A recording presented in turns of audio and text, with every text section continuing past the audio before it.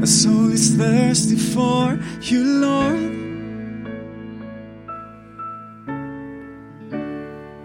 My soul is thirsty for you, Lord. My soul is thirsty. My soul is thirsty for you, Lord.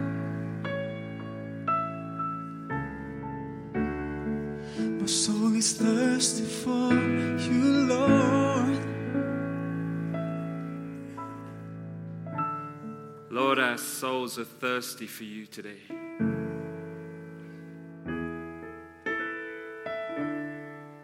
Lord, we ask that you would fill us. Fill us to overflowing with your presence. So Lord, if there's pain that we're carrying, it may be just swamped by your love. If there are challenges that we're facing, Lord, that we know that we're not going to face them alone because your presence is with us. Lord, our souls are thirsty for you. Lord, fill us to overflowing, and when we're filled, may we find different parts of our lives that we're yet to give to you, and open that door that you can come in and fill that too. So there is no part of me that has not been touched by you.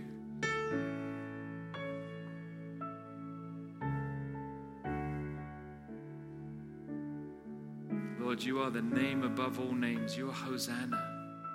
Glory to God in the highest. We exalt you. We lift your name high today.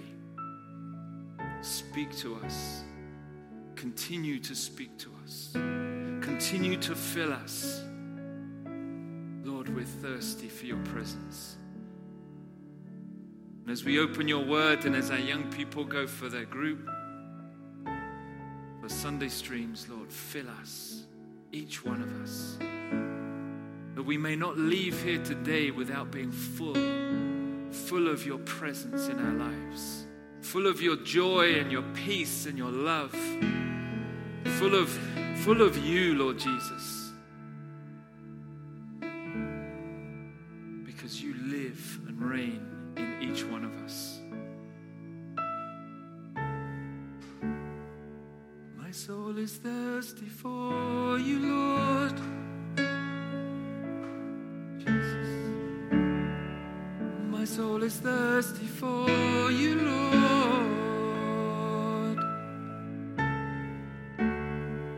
For the river of your mercy, for the fountain of your grace, for the everlasting water flowing from the highest place. We thank you. We praise you. Continue to fill us, we pray. For we ask this in the name of Christ. Amen. Amen. Please be seated.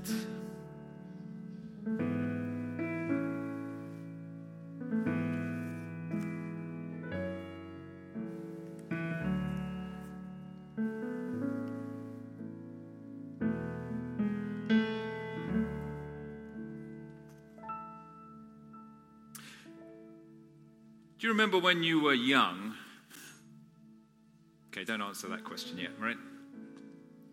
But do you remember all those occasions where somebody would say to you, do you know what you want to be when you grow up?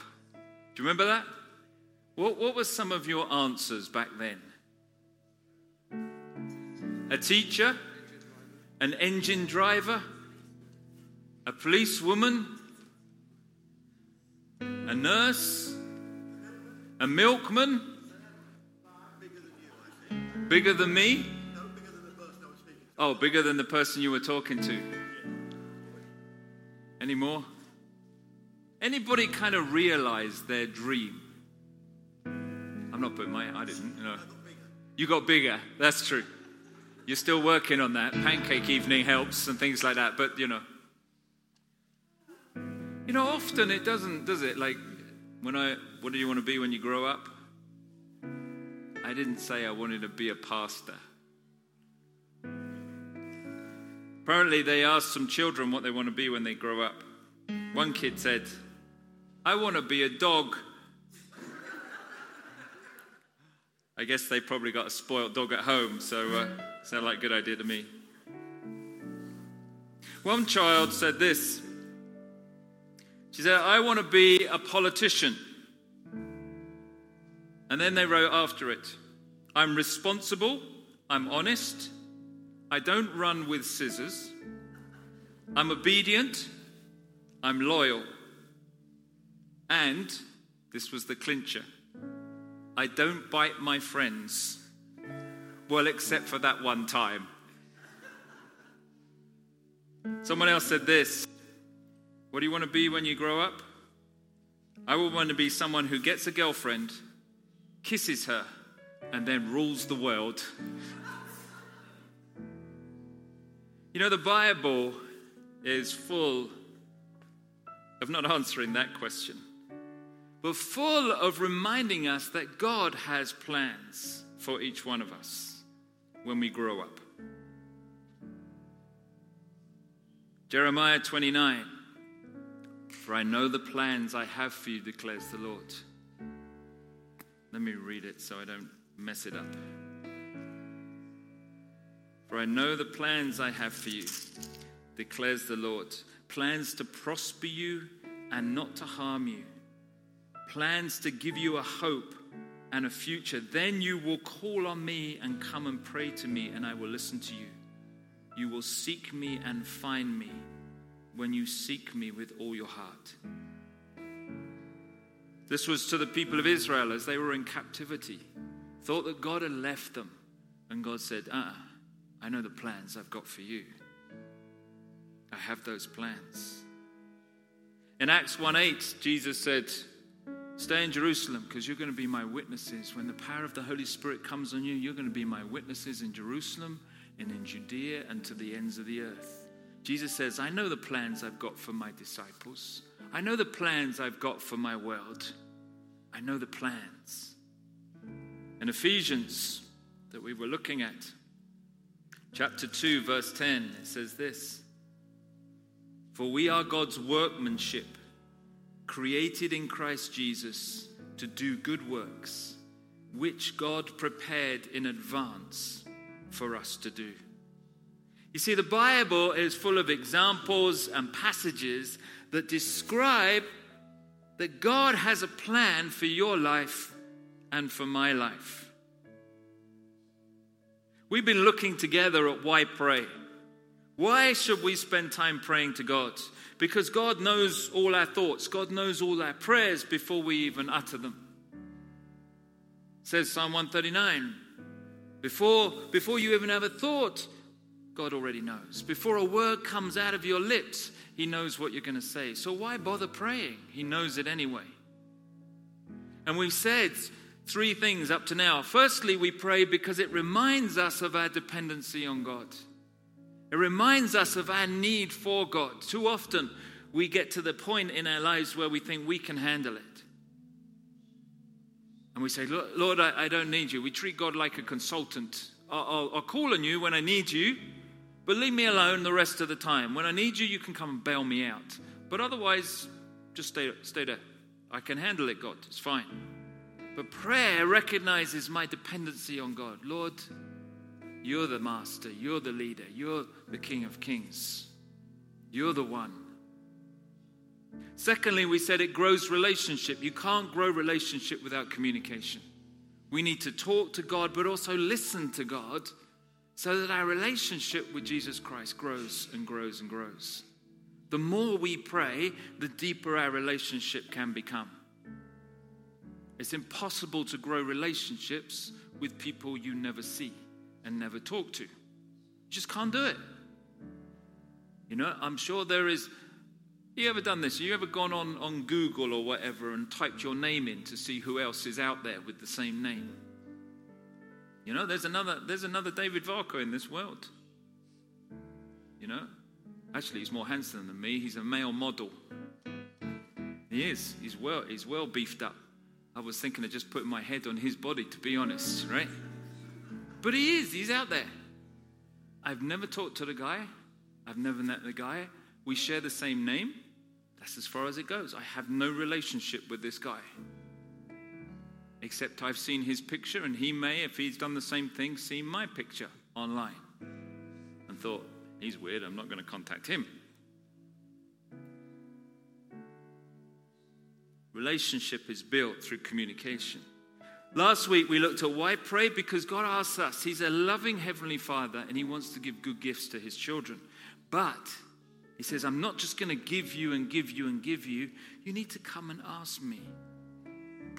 And so we need to ask Him so that He can then give us the good gifts that He longs to give. And today, lastly, why pray? We pray because it is through prayer that we can learn how to cooperate with the plans of God for our life. God has a plan for your life and for my life. And it is only through prayer that we can start to understand that plan and begin to cooperate with the plan that God has already sorted out for your life and for mine. Turn in your Bibles today to Luke chapter 7. Luke chapter 7.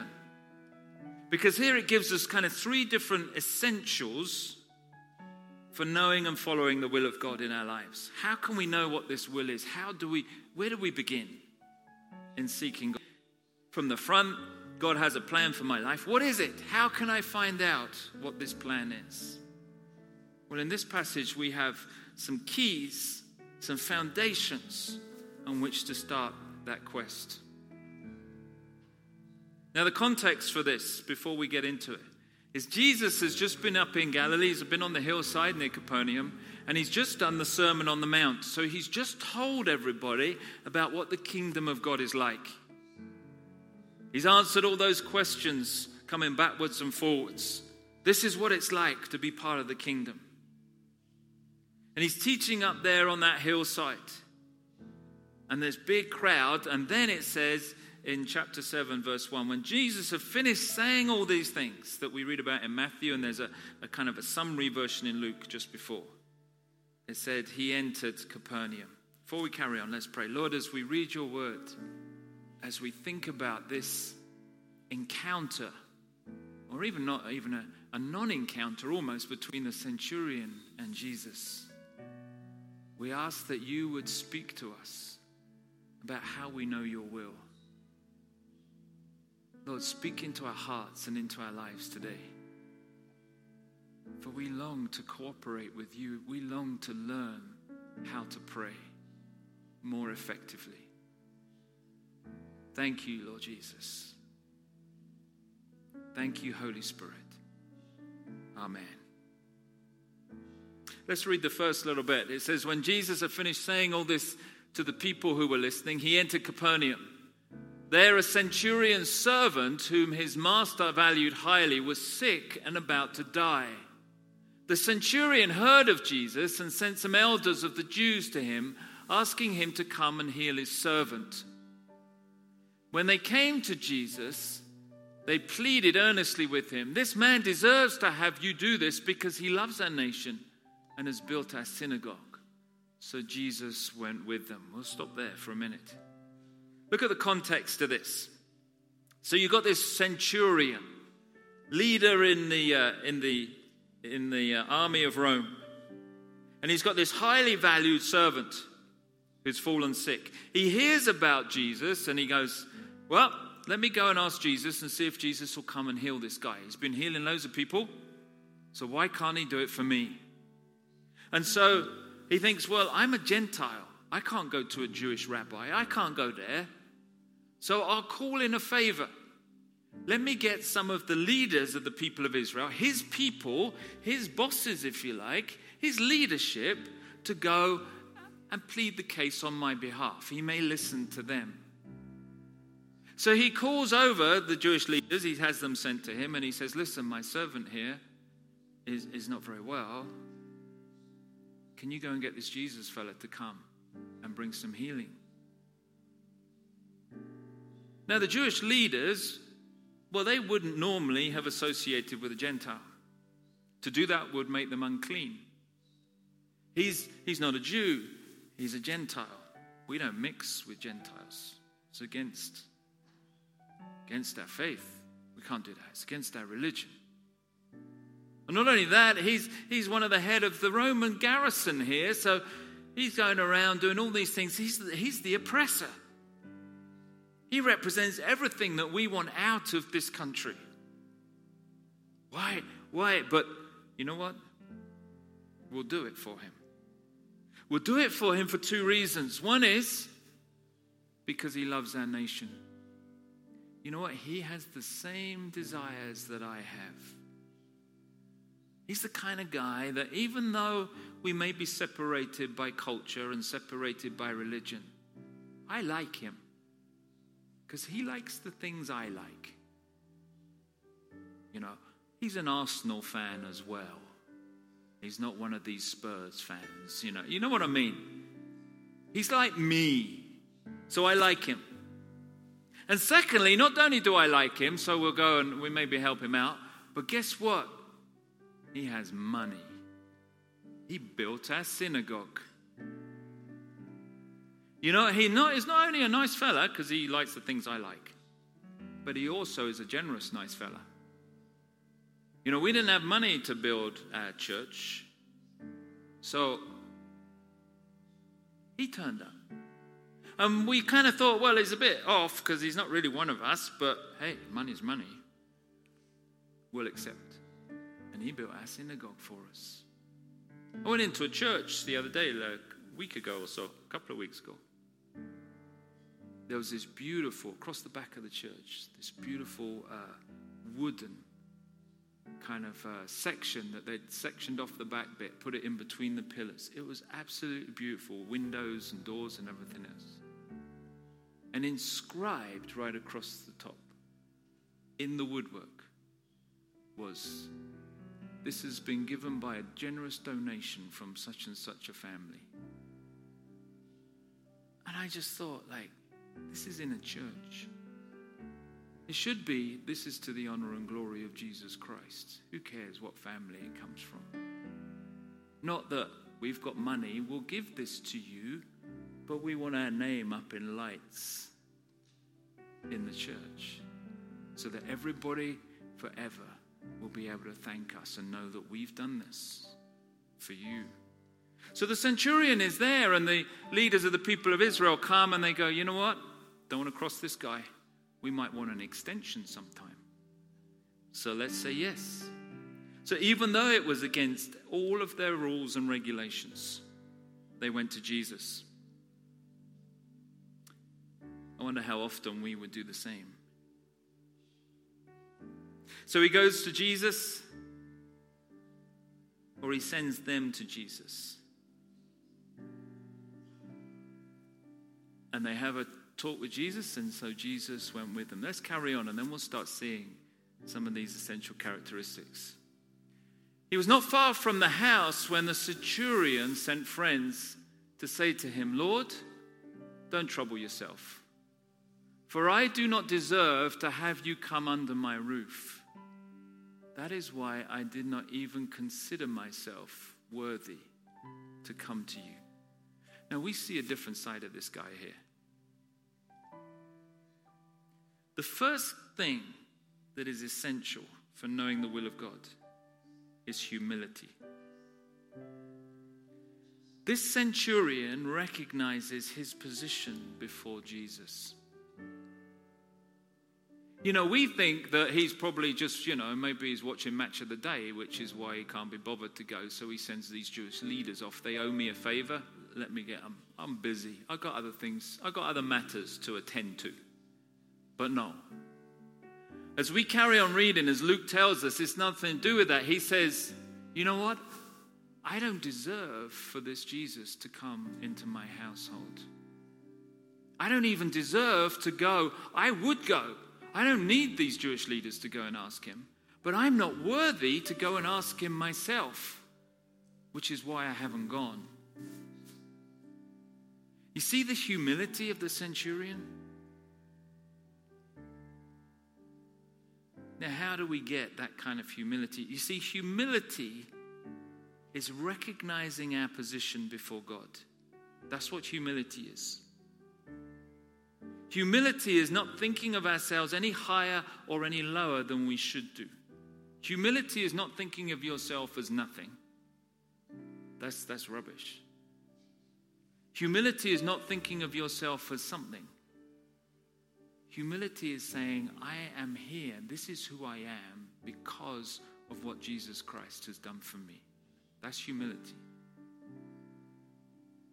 This is the position I'm in because of where God has placed me. Now, how do you get humility?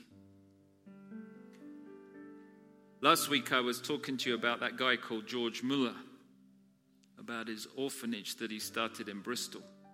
Great man of God. He said this about humility. Somebody asked him the secret of his service. He said this. He said, there was a day when I died, utterly died to George Muller. I died to his opinions, his preferences, his tastes, and his will. I died to the world. I died to its approval or its censure. I died to the approval or blame even of my brethren and friends. And since then, I have studied and worked to show myself approved only to God. You see what he's saying? He's saying, you know what? How do you get yourself in a place of humility? You die. You take up your cross every day and follow Jesus. You die to yourself. You say, I am dead to the world. I am dead to everything around me except knowing Jesus Christ. I'm going to die to myself. I'm going to take me from whatever elevated position I think I'm in. And I'm going to throw myself down to nothing. I'm going to die before Christ. And then I'll let Jesus pick me up and place me where he wants me to be. That's humility. Because then you know you're in the place that is not too high and not too low. You're in the place that Jesus Christ has put you. Does that make sense? The only way you can get there is to first take that journey down and die to everything. And say, Lord, I cannot climb into that position. I cannot get myself, if I'm too high, down to there, or if I'm too low, up to there. We try, but it's impossible. The only way I can get into that right place is by completely dying to Jesus Christ. And what do we do by that? What do we mean? We mean we continually come to that place where we say, all to Jesus I surrender. Every day, he says, you take up your cross and you follow. Every day. Not my will today. Not my desires today. Not the desires of other people around me today. Everything I do today, Jesus, is about you and about you alone. I may well serve my brothers and sisters today, but it's because you're telling me to do that. I may well have nice things happen to me today that build me up and encourage me, but it's because you're bringing those into my life. I will do today whatever you ask me to do today. No agenda of my own, only what you bring into my life. That's what it means to have humility. You know, D.L. Moody. Do you know about D.L. Moody? He was like the Billy Graham of the 1800s. He was massive, right? He used to have these huge conferences, and people from all over the world would come to his conferences. He was like, literally, it was like the Billy Graham Crusades, right? Packed places out. God was amazingly working through his life. And he had these leadership conferences in Massachusetts, and where he had his headquarters. Thousands of people would come. And he had one such conference where he had leaders and pastors from across Europe came to the conference. And he was there, opening day of the conference, packed auditorium. And he was leading and preaching and teaching. And then at night, all the delegates that had come went and stayed in all the student accommodation because it was like a training school. So they threw all the kids, the training, it was one of the vacation times all the students had gone. And so all these leaders were staying in their dormitories. And at night time, after he'd finished praying in his room, Moody went out. And he noticed in the corridor shoes placed outside all the dormitory doors. He went, this is kind of weird, like what's going on? And then he remembered from his travels that in Europe, leaders would place their shoes outside the doors of conferences, and servants would come and clean their shoes so that they would be ready for the morning. This was the United States. He said, we don't have any servants. I don't even know if we've got any boot polish. What are we going to do? So he called some of his students and other people that were, some of the leadership together, and he mentioned it to them. And they went, I don't know. And he left it at that. That night, D.L. Moody went down every single corridor, picked up every pair of shoes. He took them back to his room, and he started cleaning the shoes. He never told anybody about it, but somebody knocked on his door at about 2 o'clock in the morning because they saw the light was on. And they saw him in there with piles of shoes and numbers next to each of the shoes as to which room they needed to go outside. And the person who knocked joined him for the rest of the night. The next day he stood up in front of the whole auditorium and began teaching and preaching without having hardly any sleep. But he spent the night cleaning everybody's shoes who left them outside. That's humility. That's doing something because God tells you to do it. And it doesn't matter if you're the leader of the conference and a Billy Graham, or if you're the janitor that cleans the toilets. What difference does it make? If Jesus tells you to do it, you do it. If Jesus shows you how to serve your brother or your sister, you go serve them. That's humility.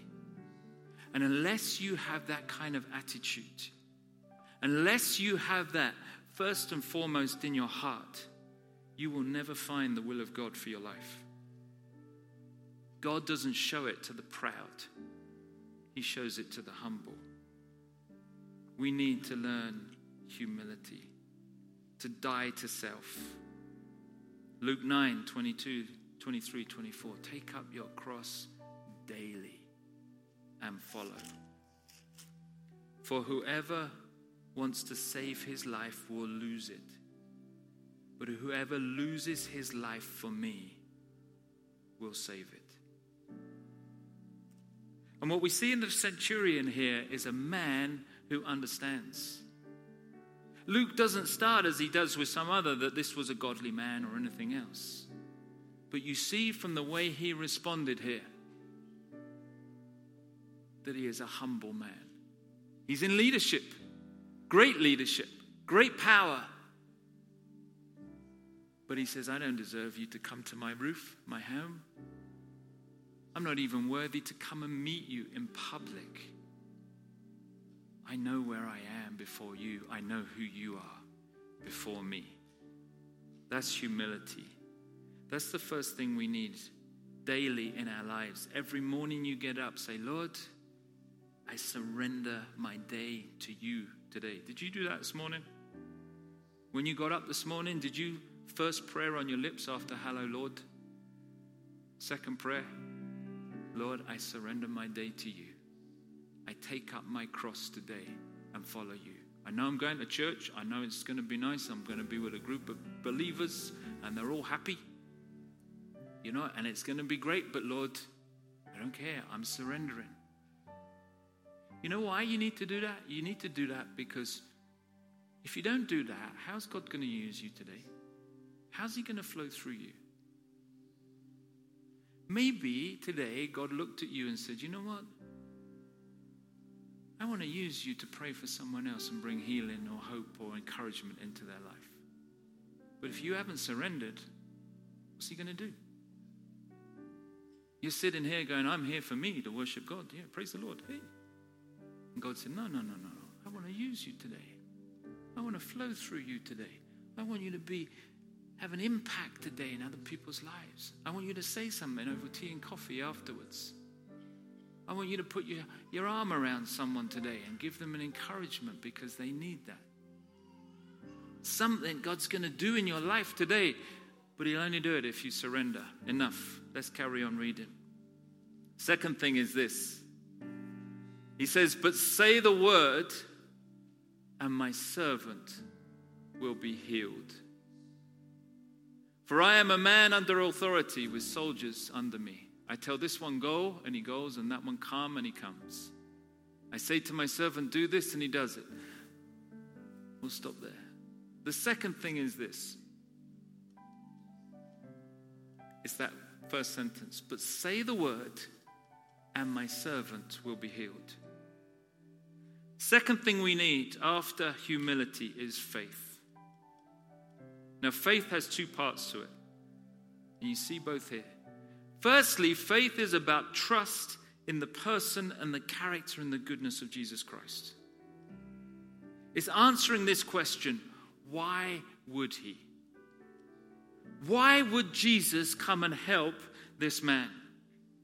Why would Jesus, with all these people of Israel around him, with the crowds that he's just been teaching on Capernaum on the mountainside, with all the crowds in the city, with all the ill people and sick people in Israel, why would Jesus come to a centurion's servant and heal him? Why would he? That's the first thing about faith. You have to answer that question. You know, there are many believers that say, well, he wouldn't for me, because who am I? They haven't gone the humility road and recognized where they are. This is one of the problems. The first thing is, why would he? Proverbs 3 says this, verses 5 and 6. Trust in the Lord with all your heart, and lean not on your own understanding. In all your ways acknowledge him, and he will make your paths straight. He's going to lead you, but you have to trust in him with all your heart. Even when you're understanding, even when the centurion's understanding said, why would he come to me? He trusted. That's why he sent people to go and see Jesus. That's why he sent word again and again. He trusted. He trusted in the person of Jesus. I've heard about Jesus. I've heard about his compassion. I've heard about his love. I've heard about who he is. And I trust in that person that I've heard about. I trust in that person that I know. Maybe for the centurion, know through the experience of others. I trust that person. So I'm going to send people because I know that he's going to come. That he will come and do what he says he's going to do. Because I know he's a man of compassion. He's a man of mercy. He's a man of grace. He's a man that is willing to cross the boundary lines of acceptability and come to a Gentile and bring healing and wholeness, because that's who he is. You know, there's passage after passage, isn't there, that we could bring about the character of God. Zephaniah 3:17. He sings over you because he loves you so much. Psalm 23. He's there with you. Surely goodness and mercy will follow you all the days of your life, and you'll dwell in the house of the Lord forever. 1 John 4. We love because he first loves us. So many passages. And then straight after this one, Jesus raises the widow's son in Luke chapter 7. Luke goes on from this story and says he's walking along the road, and there's this woman from Nain. Her only son has died. He's in the coffin. They're on the funeral procession going to bury him. And Jesus goes, oh, wait up a minute. She's crying her eyes out. This is my future. I've lost my husband. This guy, my son, my only son, is the only one that can support me. And Jesus goes, wait a minute. And he goes up and he touches the coffin. Immediately makes himself unclean. Immediately everybody's looking at him going, oh, you can't do that. You can't touch coffins. Oh, that's 7 years bad luck. Can't do that. And he says, stop everybody. And then he says, son, get out of the coffin. get up. And I guess they didn't bang the lid down. I don't know what they did, but suddenly this kid gets up. The woman didn't even ask him. Nobody asked him to do that. It was just within the compassion within Jesus, where he saw the scene that he could help and bring healing. That's the Jesus we follow. That's the one we serve. And that's the one the centurion knew about and why he asked. We have faith in the person of Jesus. But the second question is, not only why would he? The second question is, can he? We have to trust in the power of Jesus, the ability of Jesus to do the job. The centurion in that one verse, say the word and my servant will be healed. You see the trust that he had in Jesus Christ. He said, Jesus, you need to say one word and I know what the response is going to be. I know he will be healed. End of story. Because I trust not only in who you are, I trust in the power that you bring. The power in the name of Jesus. And we need to trust him both in every situation we find ourselves in. Can he? Of course he can. Will he? Of course he will. Because he's a God of compassion and a God of power. He says, even to us, Matthew 17, if you've got a faith as small as a mustard seed, you can do the impossible.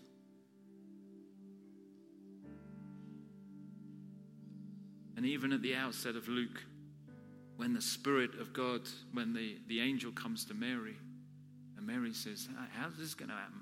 How am I going to be pregnant and I've not even slept with a guy? What does the angel say? Nothing is impossible with God. Nothing. Nothing at all. God can do it. And so faith, we need both parts that the centurion had. He sought Jesus and he believed in Jesus' power to heal. God has a plan for you. You learn it through humility. But you also need to trust him. Trust that as he begins to reveal that plan for your life, that he has the best in store for you. That he has the best because that comes out of his heart.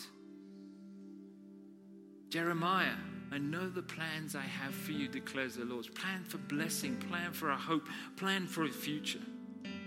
And he has not only that character of wanting the best, but he also has the power to see that plan become realized in your life and in my life. But it needs to be his plan and not yours or mine.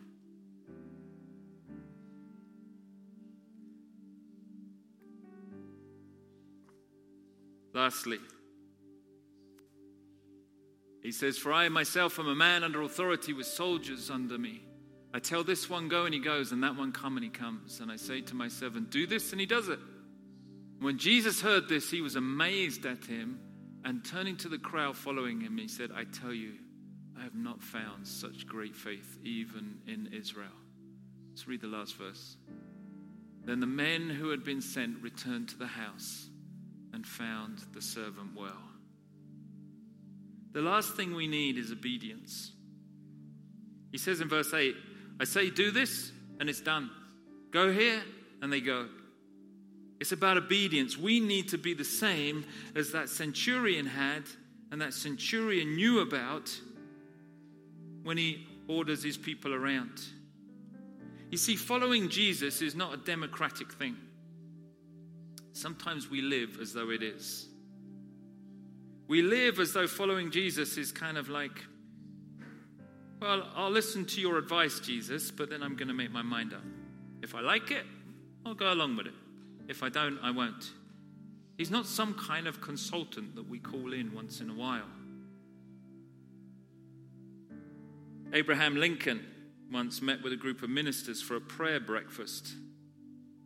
And one of the ministers said this, said, Mr. President, let us pray that God is on our side. And Lincoln said this, no, gentlemen. He said, let us pray that we are on God's side. And that is the issue.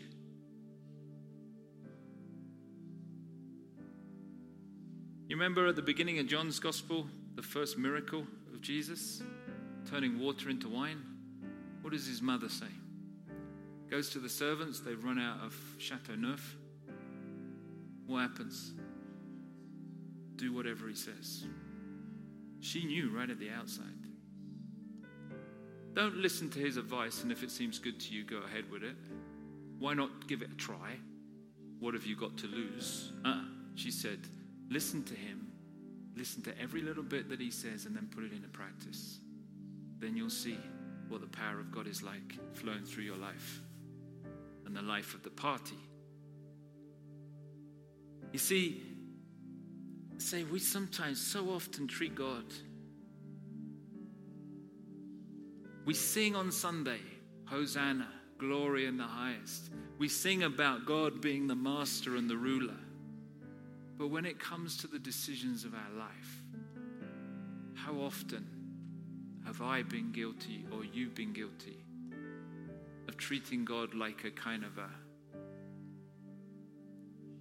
an advisor? Just giving you a little bit of cool advice to the wisdom that you already have. True? It's true for me, so I'm sure it must be true for you too. Unless I'm well down there and you're way up here, in which case you need humility. It's true. You see, the centurion understands. And isn't it ironic what God says, Jesus says? To the centurion who's not even there, he's still at home. He says, I've never seen great faith like this in all of Israel. Who's he talking to? The leaders of the people of Israel, the spiritual elite. And he's saying, do you see this Gentile guy? I've not seen faith like that. I've not seen it in you guys that are supposed to be the ones who have faith. Take a leaf out of this fella's book. Don't just take his money, take his lifestyle, because then you'll go far. Obedience is what we need. You know, we got a new magazine out. We just put one together. And in the magazine, there's some pictures about the sanctuary and other things. Take a copy with you after. And then we're going to talk about it at church meeting. But people are coming up to me going like, why do all this work? Look around you. There's plenty of empty seats. Why do it? We don't need to do these things. We do not need to spend the money to do anything. We're okay as we are. Let's wait till it all gets filled up. If God's actually going to fill it up, then we'll do it. And I'm like, I don't believe these people. We're not doing it because we need to do it. We do it because He's told us to do it. You know the difference? You see, some people just look through human eyes. All they can see is what they see around them. And I agree with them. I look around me on a Sunday. Yeah, if we get everybody together for one big service, then we get a bit full. But we split it into 4 services so we keep the numbers nice and, plenty of empty seats to fill up. It's cool. So it's okay. So we don't need to put balconies in. We don't need to do this other work that we're talking about doing. I understand that, but you're looking through human eyes. You're looking about what you see. You're not being obedient to what He's saying to you or saying to us. And the whole reason, when you look in the magazine, I've started it off by giving you some of the words that God has given to this church over a number of years. Because it is about obedience and obedience only. It's about following the will of God. Are we going to follow His will? Or are we going to say, no, thank you, Jesus. I know you're kind of like a consultant on the side there, but we know better than you. We know, we can see it with our own eyes. We can experience it ourselves. We don't need to do this right now. Thank you for your advice, God, but no thanks. We can handle it. Actually, this is our church. It's not yours. It's really what we're saying. And we do that so often in our own lives. need to stop and be like that centurion that says, Jesus, I'm going to humble myself. Jesus, I'm going to trust you for the next stage of the journey. And when you ask me to do something, I will do it, regardless. When I know that it's from you, and we have the ability and the wisdom to test out. He said, test the spirits. So you don't just get some random thought in your head and go, this must be from God, I'm going to go and do it. Check it out. The Bible tells us to check it out. By all means, check it out. He loves it when we do that. But when you know that it's from him, then you have to act. You cannot waver. You cannot get to that point and say, thank you, Lord, I'm humble before you. I trust you. I know that you have compassion in your heart. I know that you have the ability to do it. But actually, I don't really want to. Thanks very much for the offer. Because the Bible says in Luke, he says, you know what? If you're faithful in small things, I'll give you bigger things. Be faithful in what he tells you to do. Because the more you resist, the more you are disobedient, the harder it becomes to become obedient in the future. And conversely, the more obedient you are in small steps, in small things that he gives to you, he gradually increases the things bigger and bigger and bigger and bigger. Because he takes you from where you are and he leads you. He doesn't just give you a giant step that seems overwhelming. He takes you and he leads you on a journey of obedience to him. Those are the people that we need to be. Humility, faith, and obedience. They're three incredibly simple things. Simple to say, really hard to do. Really hard. Challenging for each one of us to make a reality in our lives. But God gives us his plans one step at a time. You know, one of the frustrating things, the board keeps saying, we need a 5-year plan. We need a 10-year plan. I said, I haven't got a 10-year plan. I've only got the plan for the next step that he's telling me. I haven't got a 10-year plan for my life.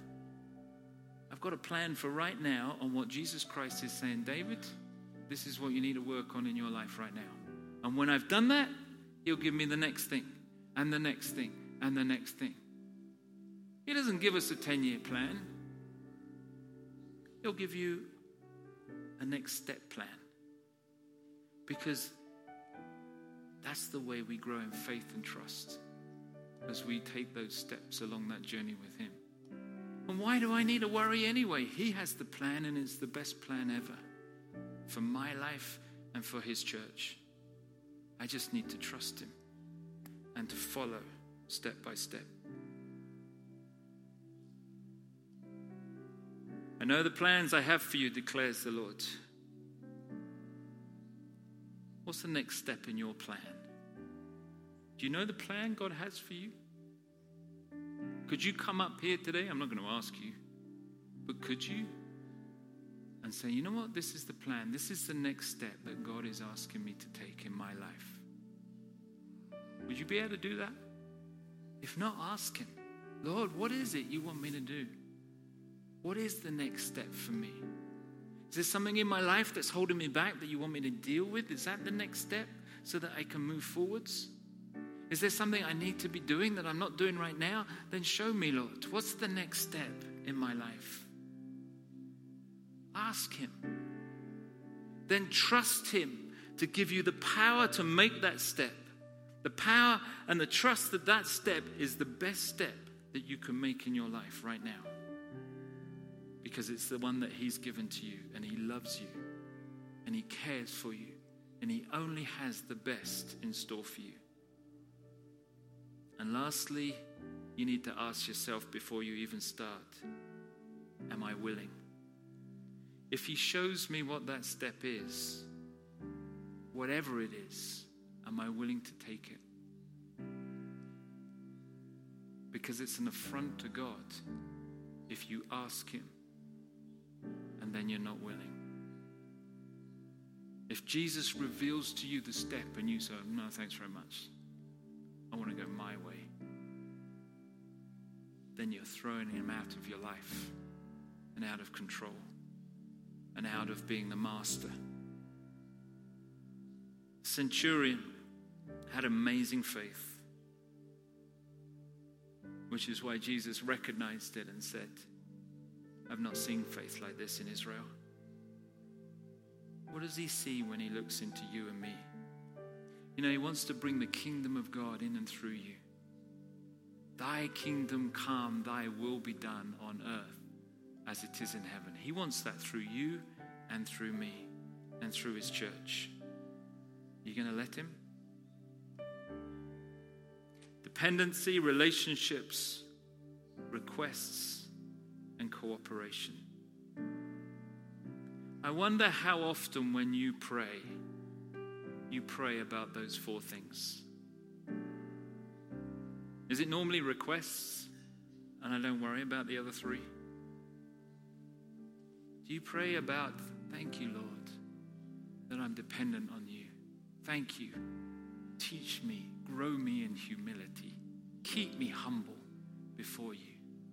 I give you everything. Lord, grow our relationship as I read your words, as I talk to you, as I listen to you, as I meditate with you, as I listen to worship music, whatever we do, Lord, I want to go deeper into you. Grow this relationship. And Lord, give me all the gifts that you want to give me. Show me what you want me to ask from you. Ask and you will receive, that your joy may be complete. Lord, may I ask for the great things that you want to give into my life and through my life into others. And Lord, I want to follow your will. Every day, I'm going to nail myself to the cross so that I follow what you want for me today. Take me and use me as an instrument in your hand for your glory. And Lord, above all, teach us to pray. For we ask this in the name of Christ.